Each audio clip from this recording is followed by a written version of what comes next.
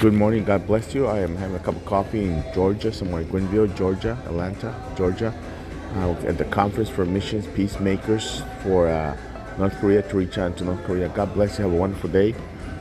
The verse to encourage you today is Luke 6:45. A good person produces good things from the treasury of a good heart, and an evil person produces evil things from a treasury of an evil heart.